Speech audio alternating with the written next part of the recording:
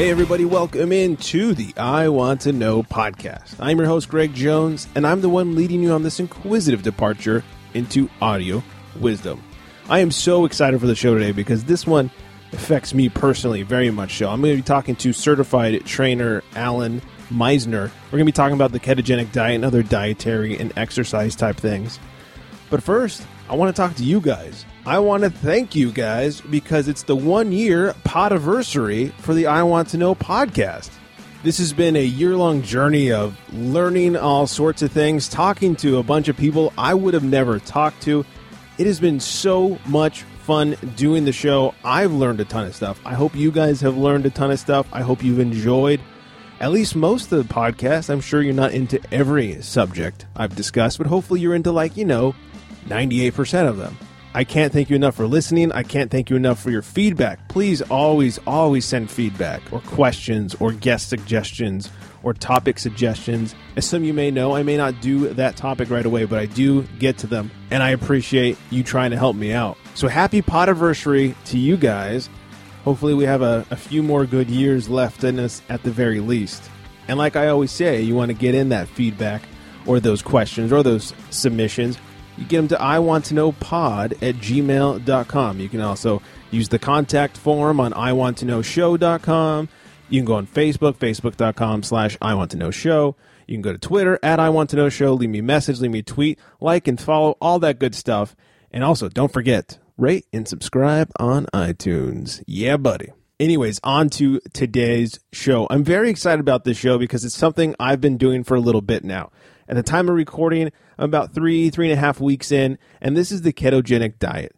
Essentially, it is high fat, medium protein, and very low carbs.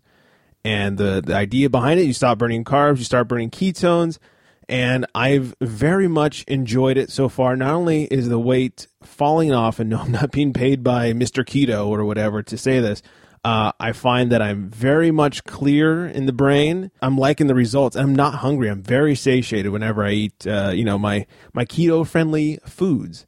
So enough about me. I'm just very excited to talk about this because I'm really, really enjoying it. Anyways, on to the guest, Mr. Misner. Alan Misner is an NASM certified personal trainer specializing in fitness nutrition and corrective exercise. He's the head trainer at Forever Fitness, and he's also the host of 40 Plus Fitness, a podcast which you can get at older.fitness. Yes, www.older.fitness. Of course, you can get it on iTunes and probably just about everywhere you get this show. And I do recommend checking it out. By the way, he did have a really good keto podcast a couple months back. I listened to that and I enjoyed it. Anyways, Alan, thank you so much for joining me today. Thank you, Greg. Glad to be here. I'm glad to have you. You know, I've recently got into ketosis and the ketogenic diet and all this stuff. And you know, there's so much different information you find online, some good, some bad. So I thought I need to have someone on here that can help me and hopefully help a bunch of other people. So I'm glad you took the time out to join me. Well, ketosis is an interesting subject. It's something that I think there's a lot of good information about. There's a lot of, like you said, a lot of bad information.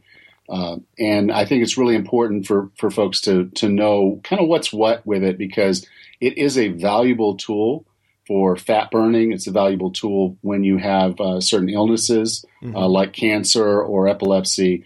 And it's just one of those kind of things that we don't think about because most of us have gone most of our lives being sugar burners, and we don't recognize that there is another fueling system that our body was built with that we could live just very, very well on. But we've never really experienced it, so we just don't really have that paradigm in our lives because we've been raised to think that we need glucose, we need sugar, we need carbs in our diet, otherwise we'll die, and that's actually not true. Yeah, that was something that was a huge shock to me. I was always told. In fact, when you hear runners, we carbo load before the race. And that kind of thing. So it was very different thinking for me. Before we get into kind of the nuts and bolts of it, can you give us a little bit of your background and your history as a trainer and nutritionist? Okay. Well, I've always been, I guess what I would call a fitness enthusiast, so to speak. When I was younger, I was always athletic, playing the sports, 3 or 4 sports during high school, lettering in most of them, just kind of athlete. And I kind of bounced back and forth between the academic guy and then the the athlete. I did infantry in the Army when I went to the Army because I just didn't want to think for a couple of years because I majored in physics for 2 years before that. Then I became an accountant and sat down at a desk and really focused on this career thing because, heck, they were sending me money Right. and depositing it in my bank account every 2 weeks. And I was like, well, this is pretty awesome. So I think I'll keep doing this. And I found myself, doing very, very well with my career, but overall my health was slowly declining. And it's kind of one of those things that sneaks up on you if you're not paying attention to it. So I kind of got into my, late 30s, early 40s and said, this isn't working for me. I'm very satisfied with what I've accomplished from a career perspective, but, I just don't feel good. And so I really kind of got on a personal journey of saying, what do I have to do now to get myself in shape? Because I'm not able to do the things that I really love doing, like, playing sand volleyball, 2-man volleyball. I'm sure you get to do that in Los Angeles quite frequently, but, I used to play, competitively, almost semi-pro. And here I was unable to, play that game because I was getting fatigued too early. And so it was just kind of one of those wake up calls for me is to say, okay, I have to get myself back in shape because, one, I have a daughter and I'm eventually going to have grandchildren and all those different things that kind of go through your head when you start getting into your 40s. And now I'm 50 and probably about as fit as I've been since I was 29 years old. So, as you kind of look at your life and say, what can we do? One of the passions I have now in my life, and it's kind of what I'm going to call career 2.0, is I'm getting into this personal fitness and the personal training. And I want to help people like me that are over 40 find a way to get back to healthy. And it's a different challenge when you're over 40. I can promise you that. But something to look forward to. That's how. Well, no, but get there first. Get there if you're in your 20s or 30s. By all means, stay healthy because it's easier. Inertia is like just this crazy thing with health. That if you're already healthy, it's easier to stay healthy. If you're unhealthy, it's harder to get that inertia moving to get back to healthy. So if you're healthy right now, start moving more, start eating well, do it now because if you let kind of the job and the fatigue and the stress and everything that's going to go on in your life push you down, you're just, you're going to lose that ground. You already have aging that's going to happen naturally. So anything you do to fight aging is just slowing that progression and then keeping you in a better place. All right. So now we know a little bit about you. Let's dive in. So for those that don't know, I mean, kind of the basics of a ketogenic diet is lots of fat, a little bit of protein, and almost no carbs. But what is the ketogenic diet? Okay, well, what you're trying to do is basically the human body has two fueling mechanisms. And the one that most of us go on for most of our lives, we've been on sugar. And sugar is basically any carbohydrate that your body can then take and turn into glucose in the body. And then that glucose within the body fuels the brain and the muscles and all the functions within the body. Sure. And that's okay. I mean, there's nothing inherently wrong with being a sugar burner. We've been doing that now for centuries, and it's not a problem. But there's this other fueling system that we really don't tap into very often that has some tremendous benefits for us called ketosis. And that's where we effectively burn fat for fuel. And I think most people know that the reason they store body fat is kind of to have this reserve of fuel. And so if we end up with too much sugar or too much protein in our diet, we end up getting fatter.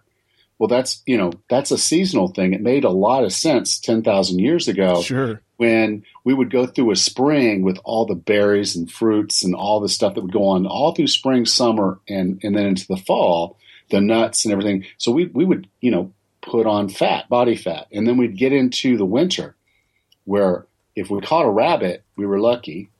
If we preserved some food, we were lucky. Mm-hmm. And so we would kind of go into this mode of burning through our body fat during that period of time. Well, now food is much more abundant. We have agriculture, we have farming. We're doing a lot of things now. There's more food, particularly in the Western cultures, than we really even need.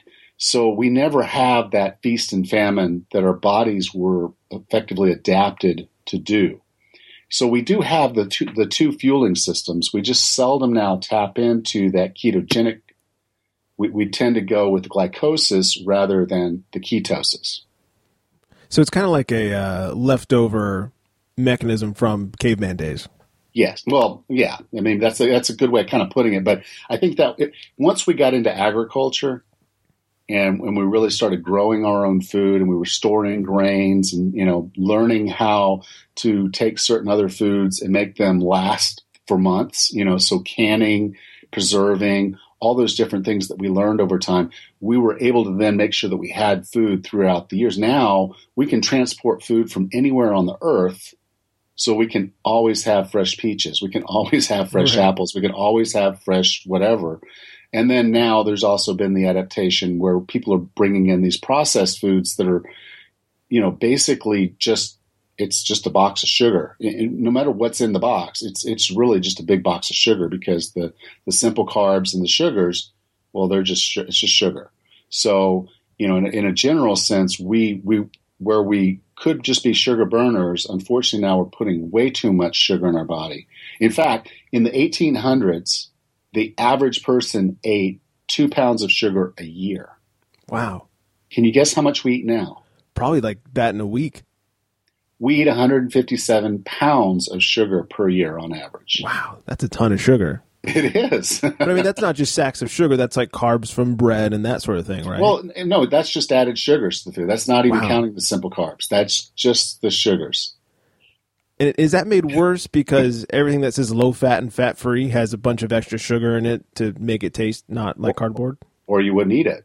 Exactly. Yeah. I buy this non-fat tomato paste. I buy this non-fat whatever, to make it where we would want to eat it. And so, and the other thing about kind of these sugars and artificial sweeteners and all that is they have walked our sweetness taste in our mouths. It just kind of walked us up. So as our palates developed, we've just developed to eat sweeter foods. So for someone that decides that they want to try the ketogenic diet, it is a step change in behavior, and it's not easy. There's a definitive point in time where it's hard for your body to do that switch. It should be relatively easy because if we were doing it every year as a function of the seasons, it would just happen. We would just naturally say, this is what's available. I deal with it, and then I'm okay. Now it's actually a little bit harder to kind of take that step into ketogenic diet because of the fact that we're so sugar dependent on our diets. Yeah, the sweet thing has not been a hard thing for me as much as giving up certain breads. I'm a big fan of bread. I was too. Actually, would dream about bread when I started this stuff. Wake up in cold sweats and eating a pretzel. Yeah, it's like, oh my God, I want a piece of bread. That's hilarious. I haven't gotten that far yet, but I'm sure I have that to look forward to. All right, so what's the difference between say keto and Atkins? They seem very similar. Okay. Atkins is effectively a ketogenic style diet. And it was probably one of the first that was kind of made popular by, just branding and marketing. And the only issue that most people now have with Atkins is he didn't care what kind of fat you were getting. So he would kind of say, if it's vegetable oil, it's still fat. If it's, if it's saturated fat, it's still fat. Wherever it came from, fat is fat. And back then, they didn't really have the science that we have now that clearly demonstrates that's not true. Yeah. Okay. And then it became beyond a movement, beyond a book, because it started, kind of as a book and then on as a movement and now as an industry in and of itself, Atkins. And, they have kind of, and a lot of people that are, I guess I would say purists in this field have said that, the original premises that Dr. Atkins had were really good, but the company that is now the Atkins company, because he's passed since, right, is not holding true to health. They're basically now just a marketing thing. And so a lot of people are very unhappy with some of the things that they're pushing to the market that are not really healthy. They're low fat, low carb, but they're not really healthy. So, Atkins started as a premise, as a study, and saying, hey, I think this is going to work. And for a lot of people, it does to a point. then it became something else. And, it's unfortunate that money changes a lot of things in the diet game. It's not all about keeping you healthy. It's like, how can I make a buck? Right. And that's unfortunate with what Atkins has become. But yes, Atkins was probably the first popularized diet that was based on a ketogenic lifestyle. And, I've in research of certain foods, I love tacos. I've been looking for like low carb tortilla options. It seems like there are some, but they are, riddled with weird ingredients I've never heard of before. If you can't grow it or kill it to eat it, if it wasn't alive, you probably shouldn't be eating it. There's nothing inherently wrong with corn, right? But we've damaged corn over the time. Again, that's a money thing in diet and how kind of all that whole process works. But if you could find basically what I would say is what corn used to be, maize, the old corn. Mm-hmm. So, kind of one of those heritage, something like that. Basically the historic what corn was. Yeah. And you took that and made that into a cornmeal and then made a corn, chip or a corn, basically taco shell. Yeah. Then you would probably have a very healthy thing because you could put healthy fats into it. And then when you made your taco and maybe put a little bit of avocado in there and things like that, it probably wouldn't be bad for you. But now with the GMO and all the things they do to process the corn is basically now just another version of sugar. I mean, corn and potatoes are kind of like the same. Just don't eat it. It's all sugar and bad for you, right? In general, yes. But, and we're talking about ketosis here. So I'd say if you're going to try to go into ketosis, corn and potatoes are probably not the best food for you to consider putting in your mouth. But inherently, they're not bad foods. I mean, they provide energy. So if you and I were out and we didn't have access to a lot of food and we're rummaging around, we're walking around and we happen upon a potato plant or a corn stalk, we're hungry. We're going to eat it. Sure. But we're not going to sit there and eat it every day as a function of every meal. We're going to sit there and eat the potatoes or eat the corn that day, and then maybe there's a few more stalks around that area we eat, and then we're going to move on. And the other side is we're moving a lot more, so we're burning a lot more energy. And so, the whole process of ketosis is not just a function of saying if I have more than X amount of carbs, I'm going to be out of ketosis or in ketosis. The base reality is at times I need to probably be putting on body fat because I'm about to go into a famine. But, reality today is there is no famine. Right. So we're always in feast mode. So that's the only problem we have now with the corn and the potatoes is the corn and potatoes has a season. If it's not agriculturally grown, it's going to have, just happens the corn seeds that fell the last season, they pop up in the spring. And so basically you're about a month and a half in. We used to raise corn. That's why I kind of know it's about a month and a half. But there's corn stalks. Yeah. And so now you have the corn stalks and you go ahead and you pick the corn and you can dry some of the corn. Or you can prepare it in different ways, like make it into a meal or a corn meal or do different things with it. And it's portable, you can carry with you, but it's a temporary food source. Mm-hmm. That then goes away. Potatoes, you can put lye on them, and basically they'll sit for a few months. So again, you can carry that for a little while, but then it's gone. Right. So without agriculture, without having total access, when you walk in the grocery store every single day of every year, there's always going to be potatoes. There's always going to be corn in the grocery store. There's going to be everything. Right. So we don't have the famines we used to have. So we don't really have that starvation mode, that time when we need to burn body fat to stay alive. I even remember, and I'm 30. I remember growing up, there was corn season and there, we grew up around a lot of strawberry fields and there was strawberry season. And during strawberry season, you went to the little field market thing they had there and you got strawberries and the best strawberries in the world. But now year round, you go to the Vons or Ralph's, wherever you go, and you can get strawberries whenever you want. Winter doesn't matter, but they really don't taste as good. They don't, no, and that's another part of it is that they, because of the agriculture, they're the other thing we used to do is when we used to grow is there were seasons for stuff. So you're right, we would plant the corn, and in the later part of the season we would have something else like squash or watermelon and those types of things in the beginning of the season. and we would start that. So you'd have the squash and the watermelon and cantaloupes and all those things you'd plant then in the spring. They would grow out. They would die. You would clear all that out. And then you would say, okay, now it's time to plant corn and beans. And you would start that. And then you would plant the potatoes. And so there was a season planning that you would do for all of these different things. Yeah. And then you could can them and you could, preserve them and do those types to make sure that you had that over the next season. But, because of agriculture, because of the different things that are going on, and now, a lot of the frankenfoods and the fact that they can transport these foods from anywhere in the world. And that's another part of the nutrition is if I want to get some food from South America up here, so you have it, or I want to move it from Asia to here. Mm-hmm. So kiwi, I'm going to move it from Australia or New Zealand all the way up here. Okay, well, I have to pick that while it's still not ripe. Okay. Whereas in a normal setting, you wouldn't eat some. If you walked up to a plant, a tomato plant, and it wasn't ripe, you would wait till it was ripe. Right, exactly. But now they're going to take that off the vine 2 weeks earlier and then ship that up here. Plus, they've bred out a lot of things because they want that food to be a little bit more capable of being moved. So they've kind of changed that as well. So there's a lot of things about our current process, which is, I think it was important to allow the population to grow the way it did and make sure everybody can get fed, in a cost-effective means. But there are some downsides to it, and we're seeing that with the obesity crisis, with diabetes crisis, with heart disease.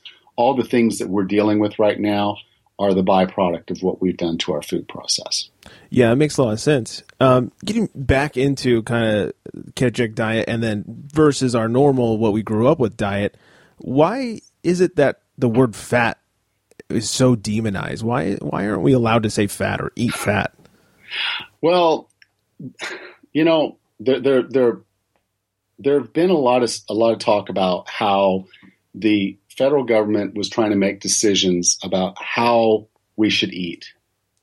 And unfortunately, when a government gets involved in any kind of discussion, it gets political.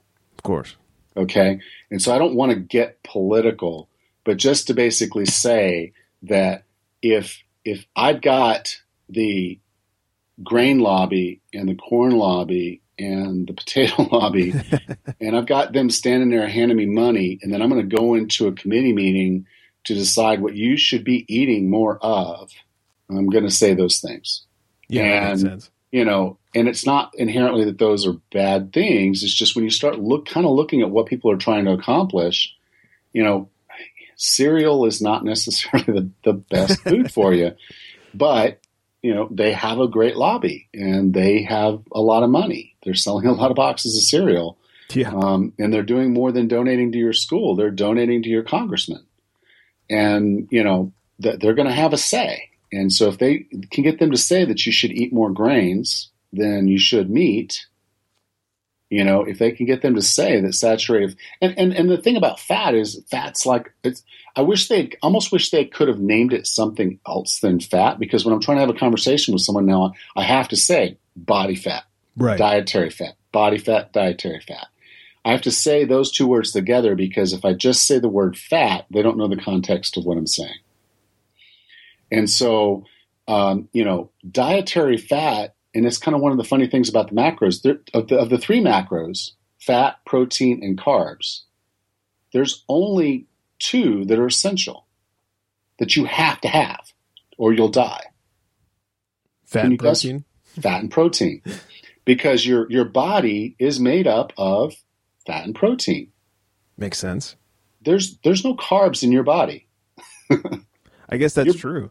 Other than the glycogen that's in your muscle to power you, there's no carbs in your body. You're made up of protein and fat. And learning what I've learned and talking about what we're talking about, it's so funny to think about, whenever they talk about cereals, like in a commercial, they always say it's part of a fully balanced breakfast. And the reason I can say that is because they add synthetic vitamins and minerals to provide basically a number. So when you look at it on your basic nutrition panel, it's got, 25% of your vitamin A. It's got 25% of your vitamin C. It's got some vitamin B in there, but all those are synthetic, Right. added to that product. Whereas a 3-ounce portion of steak has all the vitamin B that you'll need for a day. And it's delicious. Yes. All right. So why are, you think here in America, like we have some of the best medical you can get. Why are doctors so against this sort of, fat and protein, no carb diet? Well, there's two reasons. Maybe three. One is they don't know. And the reason they don't know is because nutrition is not stressed in their education. If you ask your doctor, just go to your doctor and you're having a conversation with him. He gives you 5 minutes. You can ask him a 3-second question. Sure. How many classes did you take on nutrition while you were in medical school? And if he tells you he took one course, then he's above average. Wow. Because they don't stress nutrition. And the reason they don't stress nutrition is who funds the medical schools? Well, the pharmaceutical companies do. And so the pharmaceuticals and it's again government and all that, they're basically saying, okay, well, I can't sell you health if you're just going to eat well. If you're going to eat well and stay healthy, then I can't sell you medicine. There's no money in that. There's no money in being healthy. There's only medicine in curing you after you're not healthy. And then I think the other thing is, you go to your doctor and just ask your doctor what he eats. Where does he eat? Mm-hmm. Because, again, he didn't have the education. And I can tell you, I've had a doctor that outweighed me. I mean, basically his BMI was higher than mine. And I was like, he's talking to me like, you could really, cut your blood pressure if you just lose 20 pounds. And I'm thinking, I wonder what his blood pressure is. Yeah, so could you, buddy. But I don't mean that in a bad way, because again, having extra body fat doesn't mean you're unhealthy.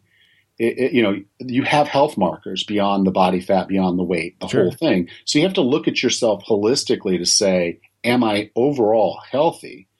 And there's not one marker. I can't sit there and say, oh, you have too much body fat, therefore you're unhealthy. No, that's not a true statement. Some of the healthiest people in the world have more body fat than they need, but they're fine with it. Some people have higher weight and they're fine with it. Some people have higher cholesterol and they're fine with it. It's the total holistic look of your total biomarkers and your total health that's going to tell you where you are, whether you're healthy or not. And so I think that's where the doctors are really struggling, is they want to be able to just say symptom, diagnose. And so high cholesterol, statin. High blood pressure, beta blocker. They literally it's just that it's like that automatic. Now, the one they're going to choose, the statin they're going to choose, or the beta blocker they're going to choose, probably relates more to the rep that was in their office 2 days ago than it does to which one they think is actually the best one. The rep who took him out to a really nice lunch. Because they just don't have time to continue to study the literature. They're trying to make a living.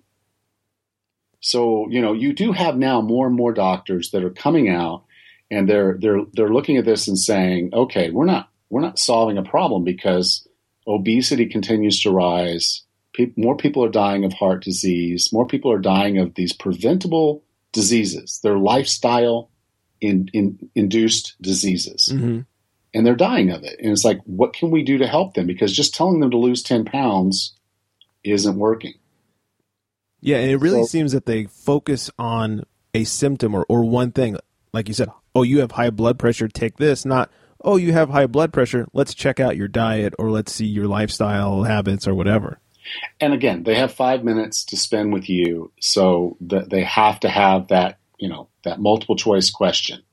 If this, then that. And that's, unfortunately, it works. And I would say if I broke an arm, then yes, I'm going to go to my doctor and say, fix my arm, because he's pretty much going to be able to diagnose the broken arm.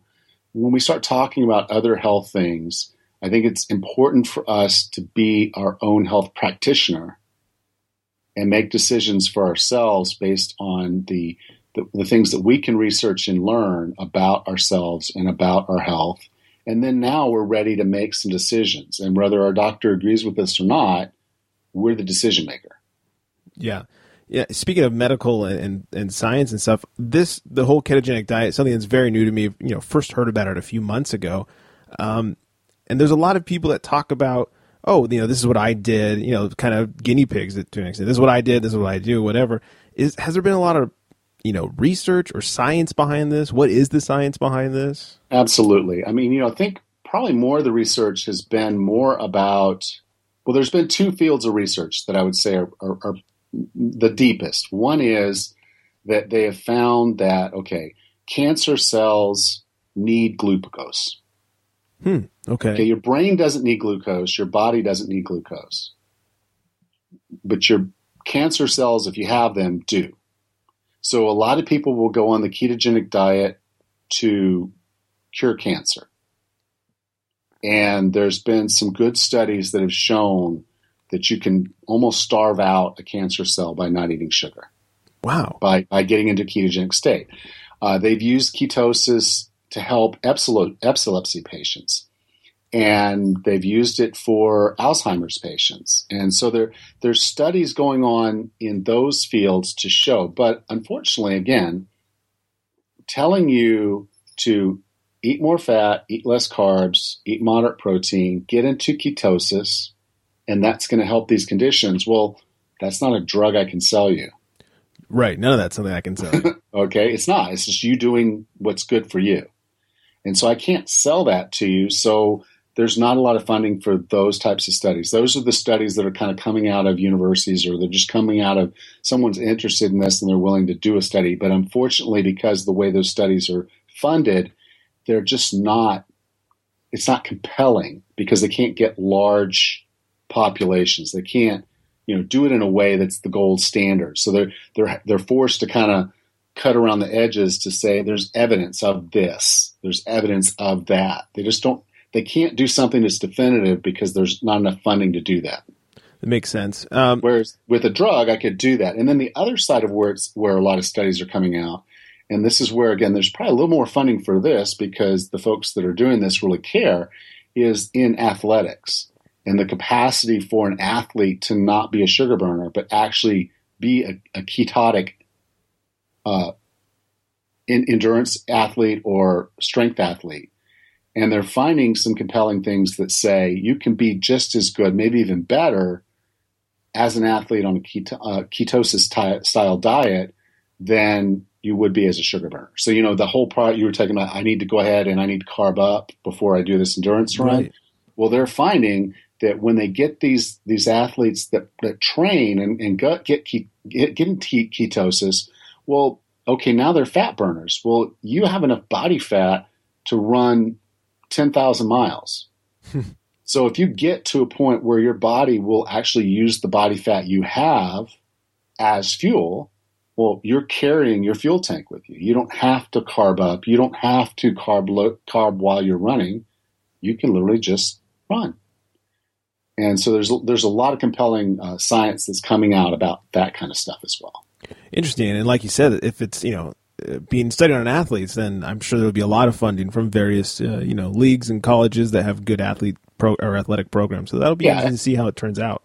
Yeah. But again, it's not something that someone thinks they can sell. So the funding that's going to it is moderate. And so it's going to take a while to really build a body of science around it where, we can definitively say you can be a top level elite athlete and be ketogenic and still compete at that high level. But it's coming. It is coming. Yeah. One thing we talked about cancer. You also mentioned cholesterol. I've noticed I track all my food on an app called MyFitnessPal, and you can adjust the goals for your protein and your carbs and your fat and everything. And one thing I've noticed since I've been doing this is my cholesterol intake has been much more than it used to be. How do we keep this in check? Do we need to keep this in check, or is this a problem? Well, my doctor would tell you I'm dying tomorrow. Right. Because my cholesterol is pretty high. But the reason my cholesterol is as high as it is because my high density, which is what they call the good cholesterol, is very high. Okay. So, if you actually look at the literature, you start talking to these folks, well, the LDL, the low density, which is supposed to be the bad part, is just calculation. It's not a real number. It's just, okay, here's the total, but the low, actually, there's a multiple different types of it. There's the big fluffy, and there's a little bit more dense. And if you have the big fluffy, you don't care. It's that little dense part stuff that's actually the bad part. So you can have a particle count done. You can drill into cholesterol a little bit more. But I kind of like to look at it, again, anything you do in health, we all love these little general, okay, this is a rule of thumb, and if you have this, then you're great. That's not how life actually works. We're a very complex organism. So anything I say here, again, I'm not a doctor, but I'm just basically saying the way I kind of like to look at it is this. If my high density cholesterol, HDL, is higher than my triglycerides, I'm fine. Okay. And what you'll find is a lot of people aren't in that situation. Their high density is so low. Like some folks are sitting in the 20s or 30s with that, and their triglycerides, are 100. Well, mine's the exact opposite. Almost exact opposite. My high density is in the 90s, and my triglycerides are in the 50s. So I'm almost 2-to-1. Yeah, which is great. Now, what does it mean if I now have almost 90 in the high density? Am I going to get my cholesterol level below 170? No. But I don't want to reduce my high density just to get that top number down. Okay. So for me, I'm like, let's just look at those numbers. And as long as I'm managing those numbers well, I feel pretty good about it. Now, I have tried this experiment in the last, I guess I'd say 6 weeks or so, 9 weeks, where I'm going predominantly plant-based.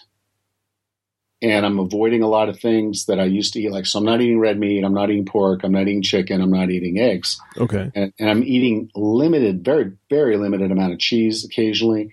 And, for the most part, the best way to part of class is to say I'm pescatarian right now. And what I want to just see with this period of time until I get another blood test is what it does to my triglycerides, HDL, and total cholesterol.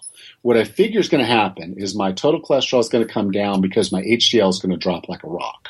Okay. My triglycerides are probably not going to go much lower. So my doctor will be very happy. You lowered your total cholesterol. This is great. And I'm like, well, now my HDL to triglycerides is wonk. So I'm not happy with that because just lowering your total cholesterol. And here's another thing about food, is to think about this. Just like I say, we have to say dietary fat. We have to say body fat. Right. We have to say dietary cholesterol and body cholesterol. Okay. So realize that what you eat for food affects your cholesterol like maybe 4-to-1. Sure. So, just because you're eating a lot of cholesterol doesn't mean your cholesterol is going to shoot through the roof. Okay. Interesting. It's just kind of one of those things to say it can affect it, but it's not going to be the end all be all. If you're just predispositioned to have more cholesterol, you're going to have more cholesterol. It doesn't matter what you eat. I could go down to just eating plants, and I would still have it. Technically, I believe I would still have high cholesterol. Just a part of your DNA. Yeah. Okay, that makes sense. And so and realize that a lot of healthy people have high cholesterol. So don't think of fat, don't think of cholesterol, don't think of those things as terrible things, because in reality, you do need cholesterol. Cholesterol is a building block for testosterone and other hormones. I didn't so know that. you kind of like having testosterone, don't you? Of course. Okay, so if you didn't have cholesterol, you wouldn't have a component to make testosterone. Interesting. Do you think that people who are on or men especially, that are on the keto diet, get more cholesterol, get more testosterone? Do you think that it kind of helps in maybe more sexual related departments? Well, okay, I'll put it this way. You lose body fat. You look fitter. You feel better.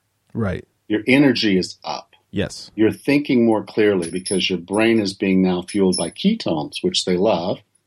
So all those things now have made you a better man, both actually, and you feel like a better man. Now you go into the bedroom and you're there with your significant other. What do you think? of course you're going to enjoy sex more. Right. Yeah. Unless, I'm the man. Right. Because look, I'm 20 pounds lighter. I'm as fit as I was when I was 29 years old. So yeah, I'm going to enjoy the hell out of my wife. That's great. All right. So me personally, I've only been doing this for a few weeks at the time we were recording this. In the past about 3 weeks, I've lost about 7 pounds. And I'm sure very soon I'll hit some sort of plateau where it's not just falling off like that. But is that a normal thing to consistently just kind of shed the weight? Yeah, because, you probably, I'm guessing, you went through a little period of transition there, what we tend to call keto flu. It hits some people worse than others, but basically what happens is there has to be a switch over, and your body's sitting there like saying, I need carbs, and you're not feeding me. And it has to do that switch over. And so your energy levels kind of drop a little bit, and then they start to pick back up. And once they start to kind of pick back up, now what's happening is you're having ketones that are getting into your brain, fueling your brain. And now you have this enhanced energy. You probably felt that, right? Yeah. Kind of maybe a lull and then a pickup. Yeah. And I've really noticed it in my mental clarity. There you go. And that's the point, is the brain loves ketones. Yeah. At first, maybe the first, about after maybe a week, and then for about a week, I had some pretty good headaches. And that was kind of the worst that I got. Yeah. Okay. Well, that was your version of keto flu. Okay. For some people, it's a little bit rougher. For others, it's a little bit easier. But, once you get past that, now you're into ketosis. Your body basically is going to sit there and say, okay, I can take in the fat that he's eating. But if you were to sit there and say, I'm going to now try to do maybe intermittent fasting, mm-hmm.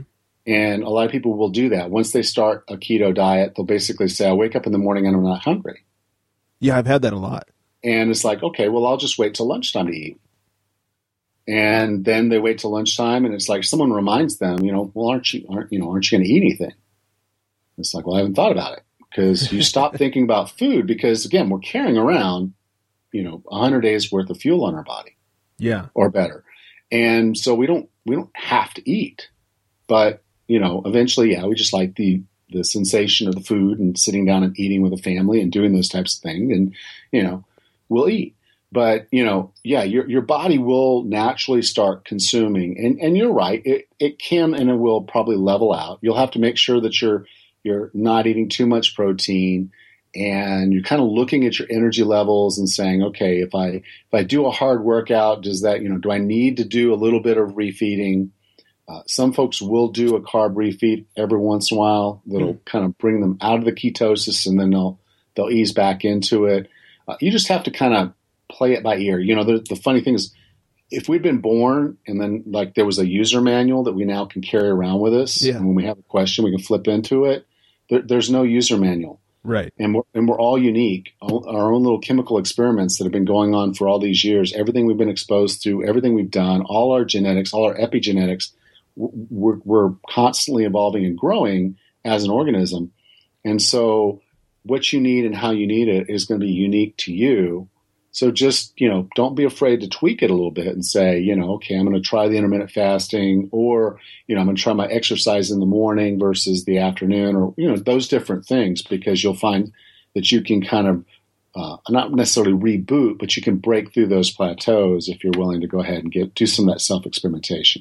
That makes sense. Now, is the reason we're not so hungry, if you are on a normal diet, and normal I mean carbs, if you don't eat, all of a sudden you're getting cranky, you can't think as well. I mean, you're like, I need to eat now. I need a Snickers bar, whatever it is.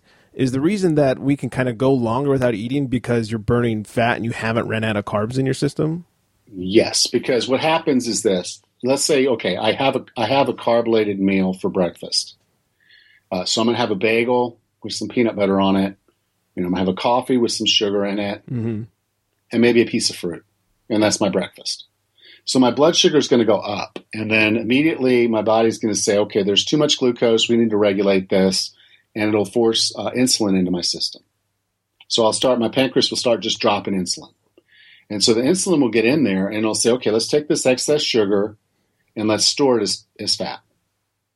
And then as soon as the insulin kind of builds up and it starts doing that, well, now it's about 10 o'clock in the morning and my body's like, oh, I feel like crap. So now I'm going to go get into the coffee with sugar in it.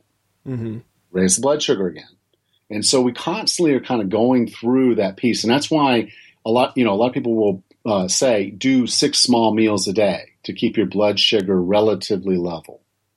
And that's where that came from if you basically had 6 very small meals per day, you keep your blood sugar at, kind of a steady pace during the day. Sure. So what we're doing is we're looking at it and saying, okay, well, we're eating fat and moderate protein and very low carb. And the carbs we eat, we're very selective about making sure, okay, we're getting our fiber, we're getting our vitamins, we're getting our minerals. We know what we're eating these things for. So as we kind of go through now, our blood sugar can't really spike because there's no additional carbs and there's not excess protein for there to be a buildup of glucose in the blood. So there's never that insulin surge. There's never that insulin hit. Okay. So we never have the crash of blood sugar because basically it's saying, okay, here's fat in the food you just ate. I'll use that. Oh, well, there's no fat there's no food. We'll just start using the body fat because we're naturally inclined to want to burn the fat. And that's the only time when you're in ketosis that dietary fat and body fat serve the same purpose. Okay. What about fasting? I've heard people say fasting to get, either into ketosis or just to help maintain ketosis. Is that a good thing? Well, I'm not going to say fasting is a good thing because I think you need minerals and you need electrolytes and you need certain things in your body on a regular basis. I mean, You flush out all of your water-soluble vitamins, your B and C vitamins, they just flush out. And so if you go fasting, it's possible that you're going to have some issues not having enough vitamin C or vitamin B in your body. So I'm not a huge proponent of fasting beyond maybe an intermittent fast where you'll go and say not eat until maybe 2 o'clock in the afternoon. And so from 2 to 8, you eat. That's your eating window. So it's a 6-hour eating window from 2 to 8. And then you'll go, the remaining 18 hours without eating. And what I've found is it actually is easier to do it the other way around, is get into ketosis, and then intermittent fasting is very easy. That makes sense. Versus when you try intermittent fasting, what you're going to find is if I'm not in ketosis and I try intermittent fasting, I have to walk my first meal up. So I'll say, okay, normally I would get up and have breakfast at 7 o'clock. What I'm going to do tomorrow is I'm going to get up. I'm not going to have breakfast until 8 o'clock. And then the next day I'll try 9 o'clock and I'll slowly try to walk that up to 2 o'clock. And then I get to that fat burning mode. But for me, it's always easier to do it the other way around. Get into ketosis first and then focus on the fasting. Okay, makes sense. Yeah, the guy I work with yesterday, I didn't have lunch till like 2:30, and he goes, "Hey man, are you trying to eat lunch later?" I'm like, "No, I just forgot I was hungry." Exactly, that's the way it works. Yeah, it was great. When I'm Googling stuff about ketosis and things to be doing and not doing, I see a lot about what foods to eat or not eat and things to cut out, but I don't see a lot about what exercises and workouts I should be doing. What's good to do on ketosis, or does it matter? Just do any workouts? Well, I think before we kind of get into that, what I'd like to kind of say is this. Ketosis is like a lifestyle where you're focused on body composition and fueling. Okay, so that's kind of that thing. It's kind of separate and discrete from what I would say when you start talking about exercise. But it comes back to that. So what do you want as a life goal? So, like I'm a little older. So for me, I'm looking at wanting to be able to continue to play with my grandkids and kids and do those types of things. Is I want to be active as an adult. I want to have a keen brain. I want to be able to do certain things with my life. So my life goals should drive my fitness goals. Sure. Okay. If I decided on a whim or whatever, I said, okay, because I've done this before when I was around your age, I said, I want to run marathons. Okay. And so my fitness goals were based around running marathons. Now, the funny thing was back then is I was much more focused on being a sugar burner. So what happens when I'm training for a marathon as a sugar burner? I put on 10 pounds training for a marathon. You know, I went from 185 to 195 just trying to train for a marathon. Now, as a bodybuilder, was what I was mostly doing. I said, I'm going to try to run a marathon. I just put on 10 pounds to run a marathon because of my fueling method. Yeah, it seems backwards. It is backwards because, again, carrying an extra 10 pounds for 26.1 miles. And then I ran a 50, which, again, just it was a goal. It was a life goal. I got it done. And I'm like Forrest, I said, okay, I'm done. I'm tired. Never again. And yeah, and I haven't really done any long runs since then. Maybe a few short ones. But, so what I would say is base your fitness goals on what you want to have in your life. So if you want to maintain strength, maintain speed, maintain whatever, then that's what you should focus your fitness goals on. And then what you do is you look back and say, okay, I want to be in ketosis because I like what it does for my brain. I like what it does for all these other things. It's like, how do I blend what I'm doing with this ketosis diet, what I'm doing with my life goals? And so something that might come up is you might sit there and say, so I have the energy, or so I'm like providing the glycogen stores to be able to do the heavy lifting I want to do because I want to be able to, deadlift 400 pounds. Well, okay, I want to be able to deadlift 400 pounds consistently, and I can. But the point being is like I know that I need to kind of have the glycogen in the muscles to provide that kind of power. Sure. So I may say the night before, because also eating a little bit of carbs before I go to sleep helps me sleep better, I'm going to go ahead and let myself have a sweet potato the night before. Okay. I want to go do that PR on the deadlift. So it's a little higher carbs, but at least it's vegetable based. Yeah. Oh, absolutely. No, I'm not putting goo in my mouth. Absolutely not. No Gatorade. But, no. But it's just kind of one of those things of saying I want whole natural foods, but I want to time my nutrients to fuel my performance in my life. So I might not be a professional athlete, but I have goals. So again, like I say, I know if I'm going to get up in the morning or I get up in the morning and okay, I'm going to go play volleyball this afternoon. And I say, okay, so I want to play sand volleyball. I want to have all this extra energy this morning. So I'm going to say, okay, what can I have as a natural carbohydrate in the morning that maybe I wouldn't normally eat? Like, okay, I happen to, if I'm on vacation, I'm happen to be in Mexico and I say, okay, I'm going to play sand volleyball this afternoon. And so I probably want a little bit more glycogen stores. So what am I going to do? Well, now there's this, tropical fruit, which, I normally wouldn't eat because it might drop me out of ketosis. But I'd say, I'm going to go ahead and eat that tropical fruit this morning. So I'm going to have some of that pineapple and some of that papaya. Mm-hmm. I'm going to have a little bit of it. I don't have to have a lot. Right. But basically, I know it's providing me maybe 25 to 30 grams of carbs, quick carbs. That'll go into my glycogen stores. And when I go out there to play volleyball this afternoon, I'm going to have that there as kind of that initial peak energy to get me going. And then I'll drop in. I'll still probably then be in ketosis or real close to it. I'll drop down into that and I'll fuel through the end with the body fat. That makes sense. And it's good to know that, you're still, I don't want to call it carbo loading because it's only 30 grams of carbs, but, you could still have that, if you're going to have a huge hike or play volleyball, whatever, just, a spear of pineapple to kind of get you going in the morning.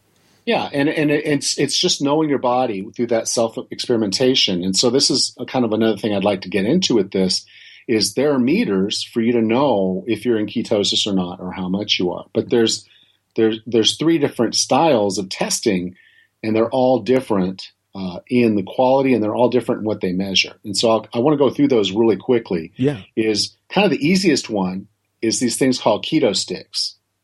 And there are these little things you buy in a grocery store. It's keto stick. I mean, buy it in a drugstore or pharmacy, and you pee on them. Okay. And when you're first trying to get into ketosis, these things are really good because the element they're measuring basically turns them a color. So you'll have almost a yes or no at that point, whether you're getting into ketosis. Now, after a while, so after 2 weeks of being in ketosis or so, those aren't going to work anymore. Because the element that you're creating, that type of ketone that you're measuring in the urine, mm-hmm. your body actually starts then using it for energy. Oh, okay. It's just part of that mode of our body saying we need all we can for energy, so they're not letting you pee it out; they're using it. So that works to tell you initially as you start to get into ketosis, and it's the least costly method for all of this. So you can buy the keto sticks relatively cheap. So if you're going to start, you can maybe buy a pack of these keto sticks and use them to know that you're getting into ketosis. Now, another one that's out, and this is relatively new, is a breath ketone analyzer. Yeah, I just heard about those. Yeah, it is. I think it's called the Ketonix, and it's relatively new, but it's just a yes or no. Are you in ketosis or not? And so there's some value to that, to basically knowing, okay, I am in ketosis or I'm not. But the blood test, which works a lot like, folks, if you've seen someone who's diabetic and they poke their finger and they use that meter to tell what their blood sugar is, this is basically the same exact meter. It's just a different little stick thing you put in there to do the measuring. And it will test your actual blood ketone level. And that one's called for people in the United States, it's the Precision Extra. For people outside the United States, it's the Precision Neo. It's the same actual thing. It's just marketed different outside the United States. Okay. I don't know. I guess maybe that's a trademark thing. I'm not sure. But anyway, it will tell you your actual ketone levels. And so to be in ketosis, technically, you have to have a ketone level, blood level of more than 0.5 millimoles. And, so that typically takes someone, if they really get down low carb, moderate protein, it typically takes them anywhere from 3 to 5 days to get to that point. Okay.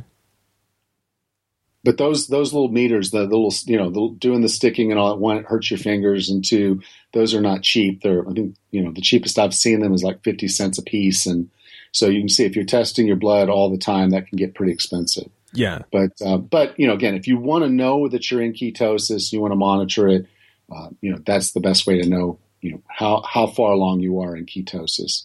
What about, I'm going to probably mispronounce this, but exogenous ketones or other supplements? This is kind of a new thing that's really kind of evolved over, I guess, maybe the last 2 or 3 years. And the biggest funder of this, interestingly enough, is the Navy SEALs. Huh. And the reason they're funding it is because they have the SEALs doing some pretty extreme things.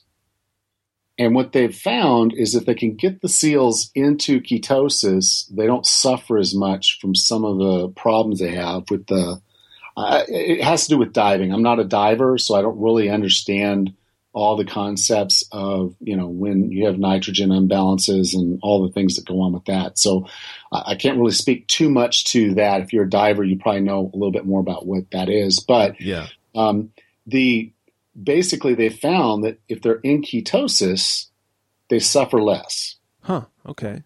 So what this doctor was doing was looking for ways to basically kick up the ketones, the blood ketone level, without requiring them to go through the nutritional requirements to get into ketosis. So they came up with these ketone salts. That was the easiest way for them to prepare the ketones for us to eat. Now, I tried one of his original products, and it was god-awful. And this is a guy who was in the Army eating MRE. So when I say something's god-awful, that's bad. It's bad, yeah. This was god-awful. So God bless the soldiers that went through this. Yeah, it was horrible. But just they're an evolving thing.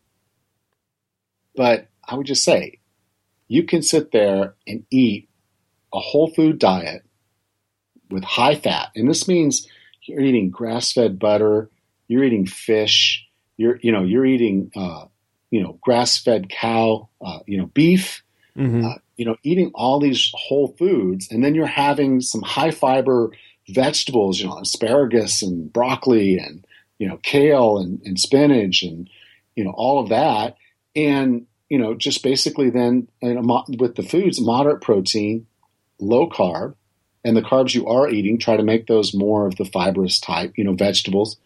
Stay away from more of the fruits because they tend to have a little bit more sugar. But then you end up in ketosis naturally. And it's just, to me, that's a much better way. Now, if someone wanted to use these ketones, the way I found that they worked the best for me when I used them was I would cycle in and out of ketosis, which I wouldn't necessarily advise for everybody because you're going through the ketone, that flu that we're talking about. Go through that all the time. Like, I don't want to live my life that way where, every 2 weeks I'm coming out and then I'm going back in and I'm dealing with this every 2 weeks. Right.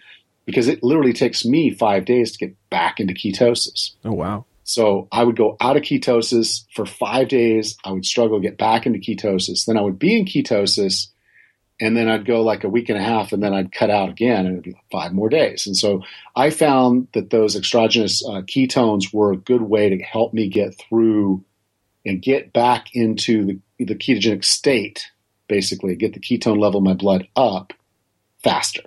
And so the flu-like symptoms, things were lessened as a result of taking this stuff. But again, it tasted horrible. Now, I think they've done some things now. They've improved that product line a little bit, but it's still not a great tasting, wonderful thing to do. And like with any supplement, if you don't have to take the supplement form, just do the real food. Everything our body needs is naturally available to us. There's no reason for us to really consider supplements. That makes sense. Yeah, I saw it and I thought maybe this is too good to be true, but I like the fact that if you're coming out and going back in, it'll cut down the ketosis flu. That's nice. Yeah, that can help. But it's just, again, it was just kind of one of those things that I said, okay, I'm going to try this and see what it does. And, during the workouts, I had a little bit more energy. During got through the flu a little bit better.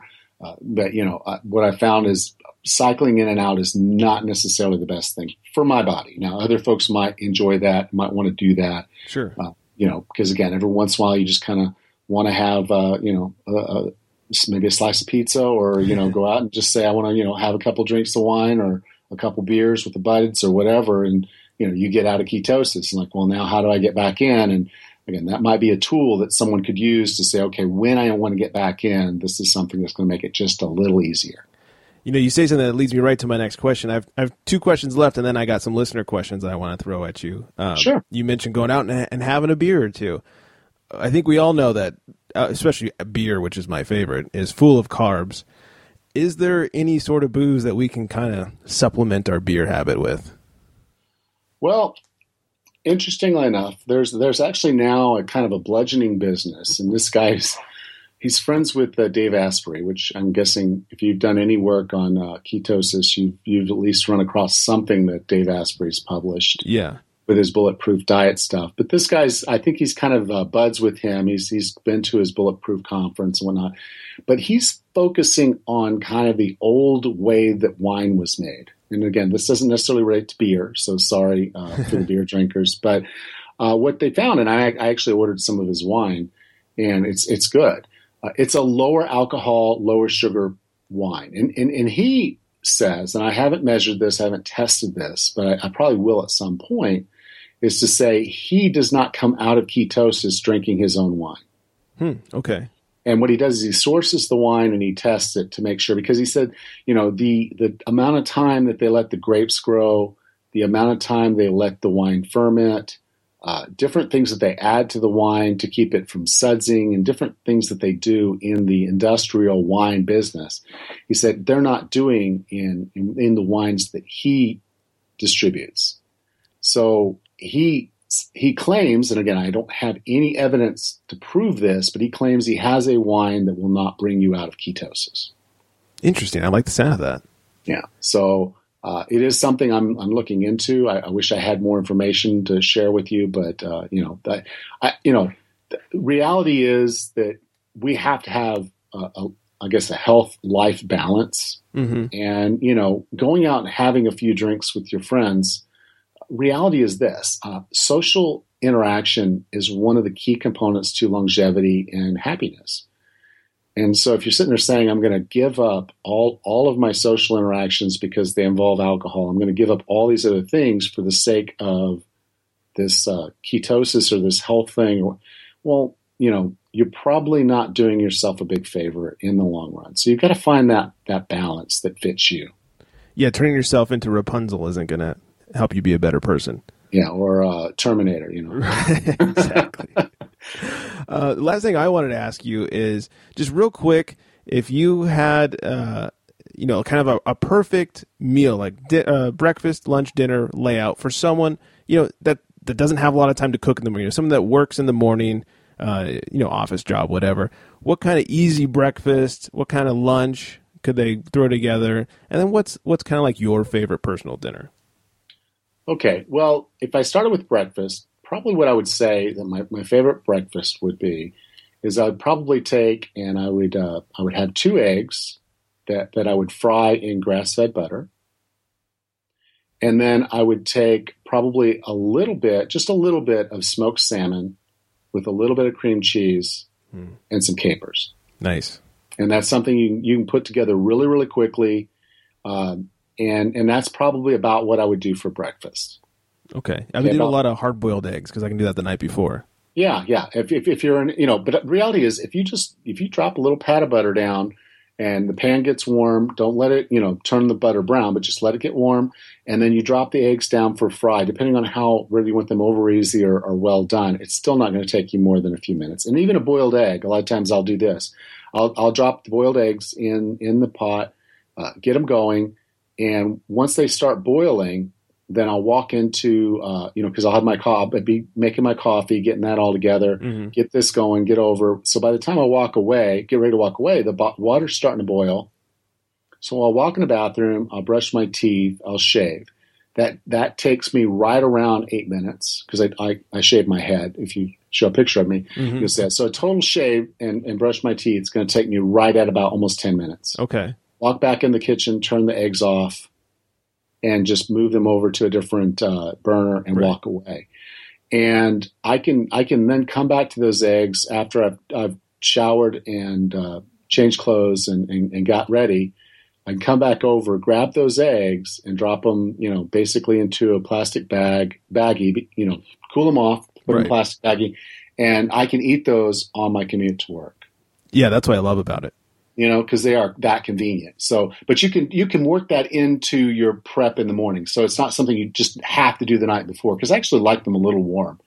Okay. To me. But again, the frying them in the grass-fed butter again kind of adds additional fat that you wouldn't have had, and it's a good natural healthy fat because the grass-fed butter is generally a healthy fat. It's going to have more of the omega-3s than the omega-6s, which is the right balance you're looking for. Okay. And then. So I'll probably have a couple ounces of nuts for breakfast. For a snack. Mm-hmm. And when I do the snack, what I typically do is make sure, like, if I'm going to do nuts or I'm going to do avocado, I will rotate it around. So I want to try walnuts, almonds, macadamia nuts, just different things as I go along through each day. So I'm not like really onto the same thing because there's different profiles, mineral profiles and vitamin profiles for each of these. Mm-hmm. They kind of give you something a little different. So I'll have nuts and whatnot for snacks during the day. My lunch will usually be a big, what we call big ass salad, which is literally, I'll take one of those little tubs that they sell in the grocery store of organic, mixed and whatever. So it can be, I just buy something different every day. Sometimes it's spinach, sometimes it's kale, sometimes it's a mixed, sometimes 50-50. Spring mix kind of stuff. I'll pick up something of that. I'll drizzle that with olive oil, and then I'll do apple cider vinegar, and then I'll usually sprinkle it with a couple different things, like maybe some flax seed and chia seeds, and then maybe some pumpkin seeds and things like that. And then I'll have a little piece of, maybe even a little can of tuna with that. So that'll be my lunch. Nice. I usually do my workouts in the afternoon, so I'll get off and I'll go over to the gym, do my weights. That's why I kind of like that tuna right then. It kind of gives me what I feel like kind of my protein kick as I get into this working out. Yeah. And then, when I get off in the evening, it would typically be to go home and have, a normal, what I would say, a normal portion of beef. Because again, we don't want to go too heavy on the protein because protein can be turned into blood sugar if we get too much. So kind of have to gauge how hard I'm working out and what I would need for protein. But kind of going back and forth, I'd probably have a protein like a steak or maybe even chicken. Again, trying to make sure I'm getting some grass-fed butter with that typically. And then just some basic vegetables, asparagus, broccoli, cauliflower, just something, basic. But I'll make sure 3/4 of my plate is vegetables. Yes. And then just the little piece of meat, Very, very important. Yeah. I've been digging not only the cauliflower, but like the rice cauliflower and making, like pizza dough out of it. That's amazing. Yeah. And that's the cool thing kind of about a ketogenic diet is you can be doing the cheeses, you can be doing the butters, you can have those creamy, healthy, wonderful sauces that, just feel good, make you feel full. And you can have those because they're part of what you're trying to accomplish. There's no reason for you to feel guilty for having a creamy sauce, on your meal. Because again, if you know what went into it, then you know what's going into you. Yeah. One of the best things about the quote unquote diet is I kind of brushed up on this earlier, but I'm never hungry. I'm always satiated. Which is again why I tend to end up rotating into a intermittent fasting, because I'll wake up in the morning and say, I'm just really not that hungry. I'll have a cup of coffee, and I don't do the bulletproof coffee with all it. I'll have a cup of coffee, and I feel fine. It's like, okay, I'll go to work, and usually around 2:00 in the afternoon, I would be hungry, so I'll probably eat something just because I know I'm going to go work out. Yeah. So I'll eat something around noon, and then know that my last meal is going to be by 7:00, and that ends up being my intermittent fast. Yeah, one thing I'm really liking right now is putting some of that coconut oil in the coffee. That helps hold me over even longer. Yeah. I'm a big fan. I've got coconut oil. I've got tons of it. I wish I could buy stock. And if that was medicine, then the drug companies would be very rich off of me. Yeah, I bet. All right, we got to get some listener questions because I promised that I would. So Trevor writes in, he's been reading Grain Brain by David Perlmutter. I'm sure you've heard of that. Do you agree with David's concept that grains and carbs are linked to brain dysfunction, diseases, and cancers and other things? Okay, well, Trevor, great book. I'm glad you found that book because that's another one of those doctors I said was kind of getting out there and exploring this topic of food and how it affects our body. Now, what I will say this is, there's a small percentage of people who are gluten intolerant. Their bodies, they just can't do gluten. It's poison to them. Mm-hmm. And then there's still another proportion that are sensitive to it. So I guess the best way to say it is probably a continuum. There's probably some of us that could eat anything and live forever. But there's a lot of us that shouldn't eat grains. I can tell you, if I have bread, which we talked about earlier, I dream about bread. Having bread, at least up to a point, and then I forget about it. But when I was first trying to get off of bread, there was an addiction there. There was something physically there that was drawing me to eat that bread. But at the same time, I can tell you, if I sit there and I go, and let's say I was doing that normally, if I stopped eating bread and stopped drinking beer and pretty much just avoided glutens, I dropped 5 pounds overnight. Yeah. What is that? There's no way. I'm not burning. When I go to sleep at night, I'm not burning 15,000 calories while I'm asleep. So there's no physical way that I should lose 5 pounds. And I maybe I went to the bathroom once, but I didn't stand there for 15 minutes. Right. That'd be a lot to get rid of 3 gallons of water. Yeah. So what's happening in my body that's causing me to lose 15 pounds? And I can tell you it's probably inflammation. Okay. That makes sense. So, like I said, we weren't born with user manuals. And so what I think Dr. Perlmutter is trying to do here is to say that there is something about our grain, and it might be the new grain. It might have always been the case. We just weren't aware of it. Because once you're fuzzy, you don't recognize the difference of not being fuzzy and being fuzzy. Mm-hmm. You have to go from one to the other to understand that they both exist. So I don't know the real answer to that. I would just say is try to go without grains for a little while and see how you feel. Yeah. Do that elimination diet and just say, if I don't eat the grains for a period of, 4 weeks, how do I feel? And then if I add the grains back in, what does that do to me? Yeah, that makes sense.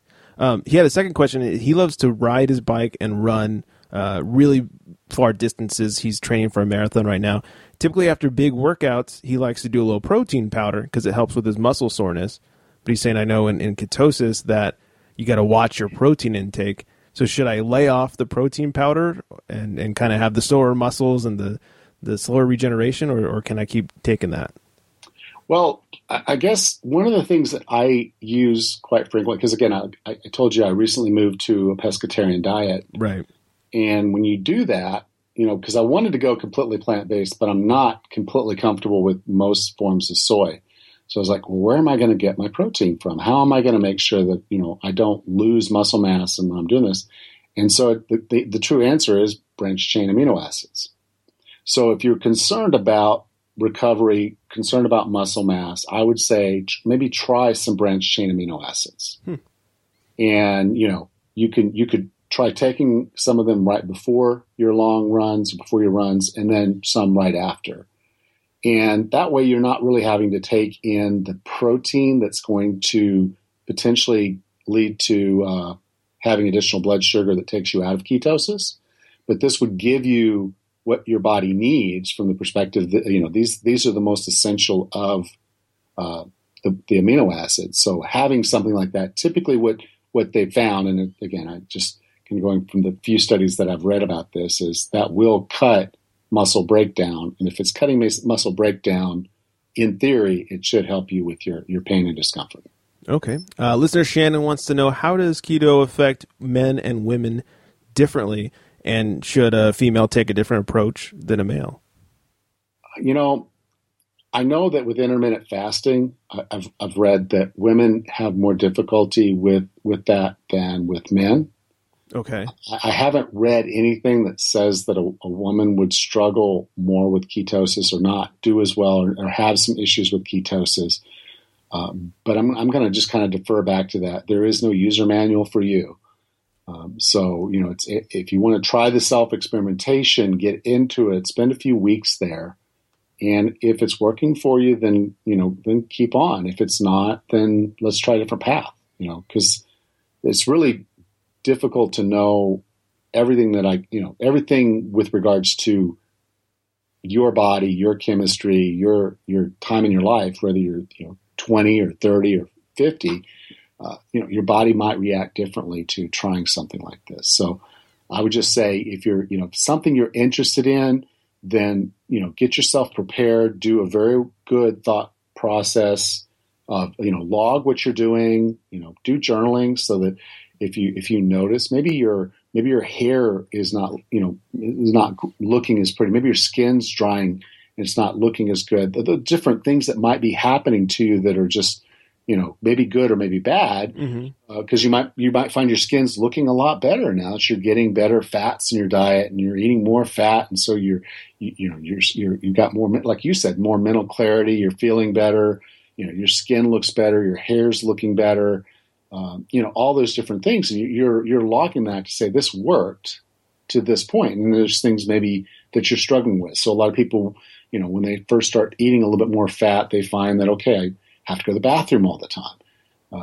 They're changing their gut microbiome, and that's causing them some discomfort. So, there's a lot of things that your body will go through during that period of time. I just say, do the little experiment, give it a little bit of time to set in. So I would say at least, 3-4 weeks. And if it works for you and you feel good on it, then that's the right lifestyle for you. Yeah, it makes sense. Her other question, which we don't need to spend time on, was, are there any additional health benefits? So we've kind of touched that. It's good for cancer. It's good for mental clarity. It's kind of just good for you. So give it a shot. It's going to help with your body composition. And, when they start looking at, there's a lot of longevity studies out there. One of the key ones they look at is basically what is your lean muscle mass? And the more lean muscle mass you have, typically the better your opportunities for longevity. So this is one of those things that's going to help cut body fat. It's going to help you maintain lean body mass. It's been shown to have brain impacts that, are dealing with epilepsy and the others. And then again, it's a lifestyle that once you're in it, you'll either love it or you won't. And you can kind of make that decision at that point. Yeah. Our final question is from Joni. She asked, is it healthy to do, once you make the change, to do this for the rest of your life? Well, there's two different schools of thought. There's one that says you should probably cycle on and off of it. There's other people that have stayed on it for years.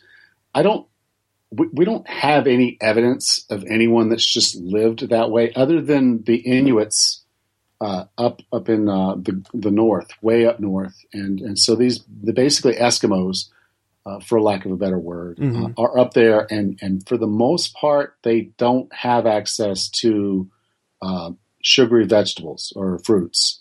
They literally only have leafy green vegetables during the summer, and then they eat seal meat and fish and whatnot during the summer. So their diet is purely fat and protein and a little bit of carbs, but not a lot of carbs. And they live quite well that way. So there have been tribes that have gone that way, and this kind of takes me to another piece of this is that when we talk about ancestral health and all the things that go into this who you are, is if you were raised like my ancestors are from Northern Europe, and so I could probably pretty much tell you that my ancestors didn't eat a lot of mangoes, right? So I know that from a predisposition perspective, probably won't handle those long run. If that became like a staple of my diet, probably wouldn't do very well on sugar. Probably. So, leafy greens, fish, probably what my ancestors ate more than anything else. Occasionally killing, a red meat animal, that kind of thing. Maybe some birds, just stuff. So when I start looking at what my ancestors probably ate, I don't know that I need to be eating one thing versus another, but I would say, they didn't grow rice there and they didn't grow corn there for the most part. And so, that's not something that I think my ancestors ate. So if you're from, a more southern region, then you're probably going to be able to handle sugary foods a little bit better, sugary fruits and things like that a little bit better. If you live further north, then probably not. More of the fruits and things that are grown up north have more fiber. So you're talking about cranberries, blueberries, leafy greens, pears, apples. Those are the northern fruits. So someone who's from the northern regions is going to have more fiber in their diet from those types of things than someone from the south. So kind of look at yourself ancestrally and think, okay, what do I really think my ancestors ate? And to me, that's a good basis for you to kind of start this self-experiment. That's really interesting. I've never thought about that. Now I need to go back to a little family history. Or you can do the DNA test like I did, and it'll actually tell you exactly where your family came from. I like that. Yeah, and that's not that. It's like $80, and you get a whole lot of things. $99, and they'll basically show you not necessarily your family tree, but they can literally map you out geography-wise to say how much of any given difference you have. And I have like 2.8 Neanderthal in me, so it's kind of an interesting tidbit. Now I want to do it. That sounds really interesting. Maybe I'll do it and post the results on the show. Well, thank you so much for spending the time. I've looked into a lot of this, and this has been even more enlightenment. If you guys like Alan and what he had to say, check him out on the 40 Plus Fitness podcast. You can get that at www.older.fitness. You can also get him at www.forever.fitness. You can find him on Facebook, facebook.com/olderfitness, and at olderfitness on Twitter. And hey, if you have questions, you want to get in contact with him, maybe he can do a little consulting for you. Check him out. Email him, olderfitness@gmail.com. Alan, thank you so much for spending all this time with me today. Well, no, Greg, this has been awesome. Thank you. Thanks again to Mr. Alan Misner. Thanks for spending the time. Thanks for indulging me. I really, really wanted to do this podcast. And thanks to the listeners for submitting your questions. When you submit your questions, I know I'm doing a topic you guys like. So thank you very much. If you have any questions for Alan, like I said, don't hesitate to email him, olderfitness@gmail.com. You can get him at older.fitness. Yes, instead of .com, it's .fitness. Also, forever.fitness on Facebook, Older Fitness, and on Twitter, Older Fitness. So check him out. Thanks again to you guys, the listeners, for this fantastical podiversary. I've enjoyed it very much. I hope you've enjoyed this episode. If yeah, let me know. And don't ever hesitate to contact me, talk about the show, ask questions, whatever you want to do. On Facebook, it's facebook.com/IWantToKnowShow. On Twitter, @IWantToKnowShow. Email me anything you like. iwanttoknowpod@gmail.com. And don't forget to go over to iwanttoknowshow.com. You can listen. You can get guest bios, which has links to all their goods and their podcasts and their books, anything they talk about. and you can even send me a message from there. I have a favor to ask of you guys. If you have an iTunes account, I would very much appreciate if you got on there, even if it's not your main form of listening to the show. Gave me a nice little 5-star rate. We love 5 stars. 5-star rating, a little review. It just helps the show in the ranks and helps people find the show easier, and it's more discoverable that way. It's not just selfish reasons about wanting to hear how awesome I am. It does help the show out. So if you get a few seconds, please do that. Just search for I Want to Know in iTunes, or the link is on the Listen tab at the website. Anyways, that's all I've got for you guys. So on that note, good night, everybody.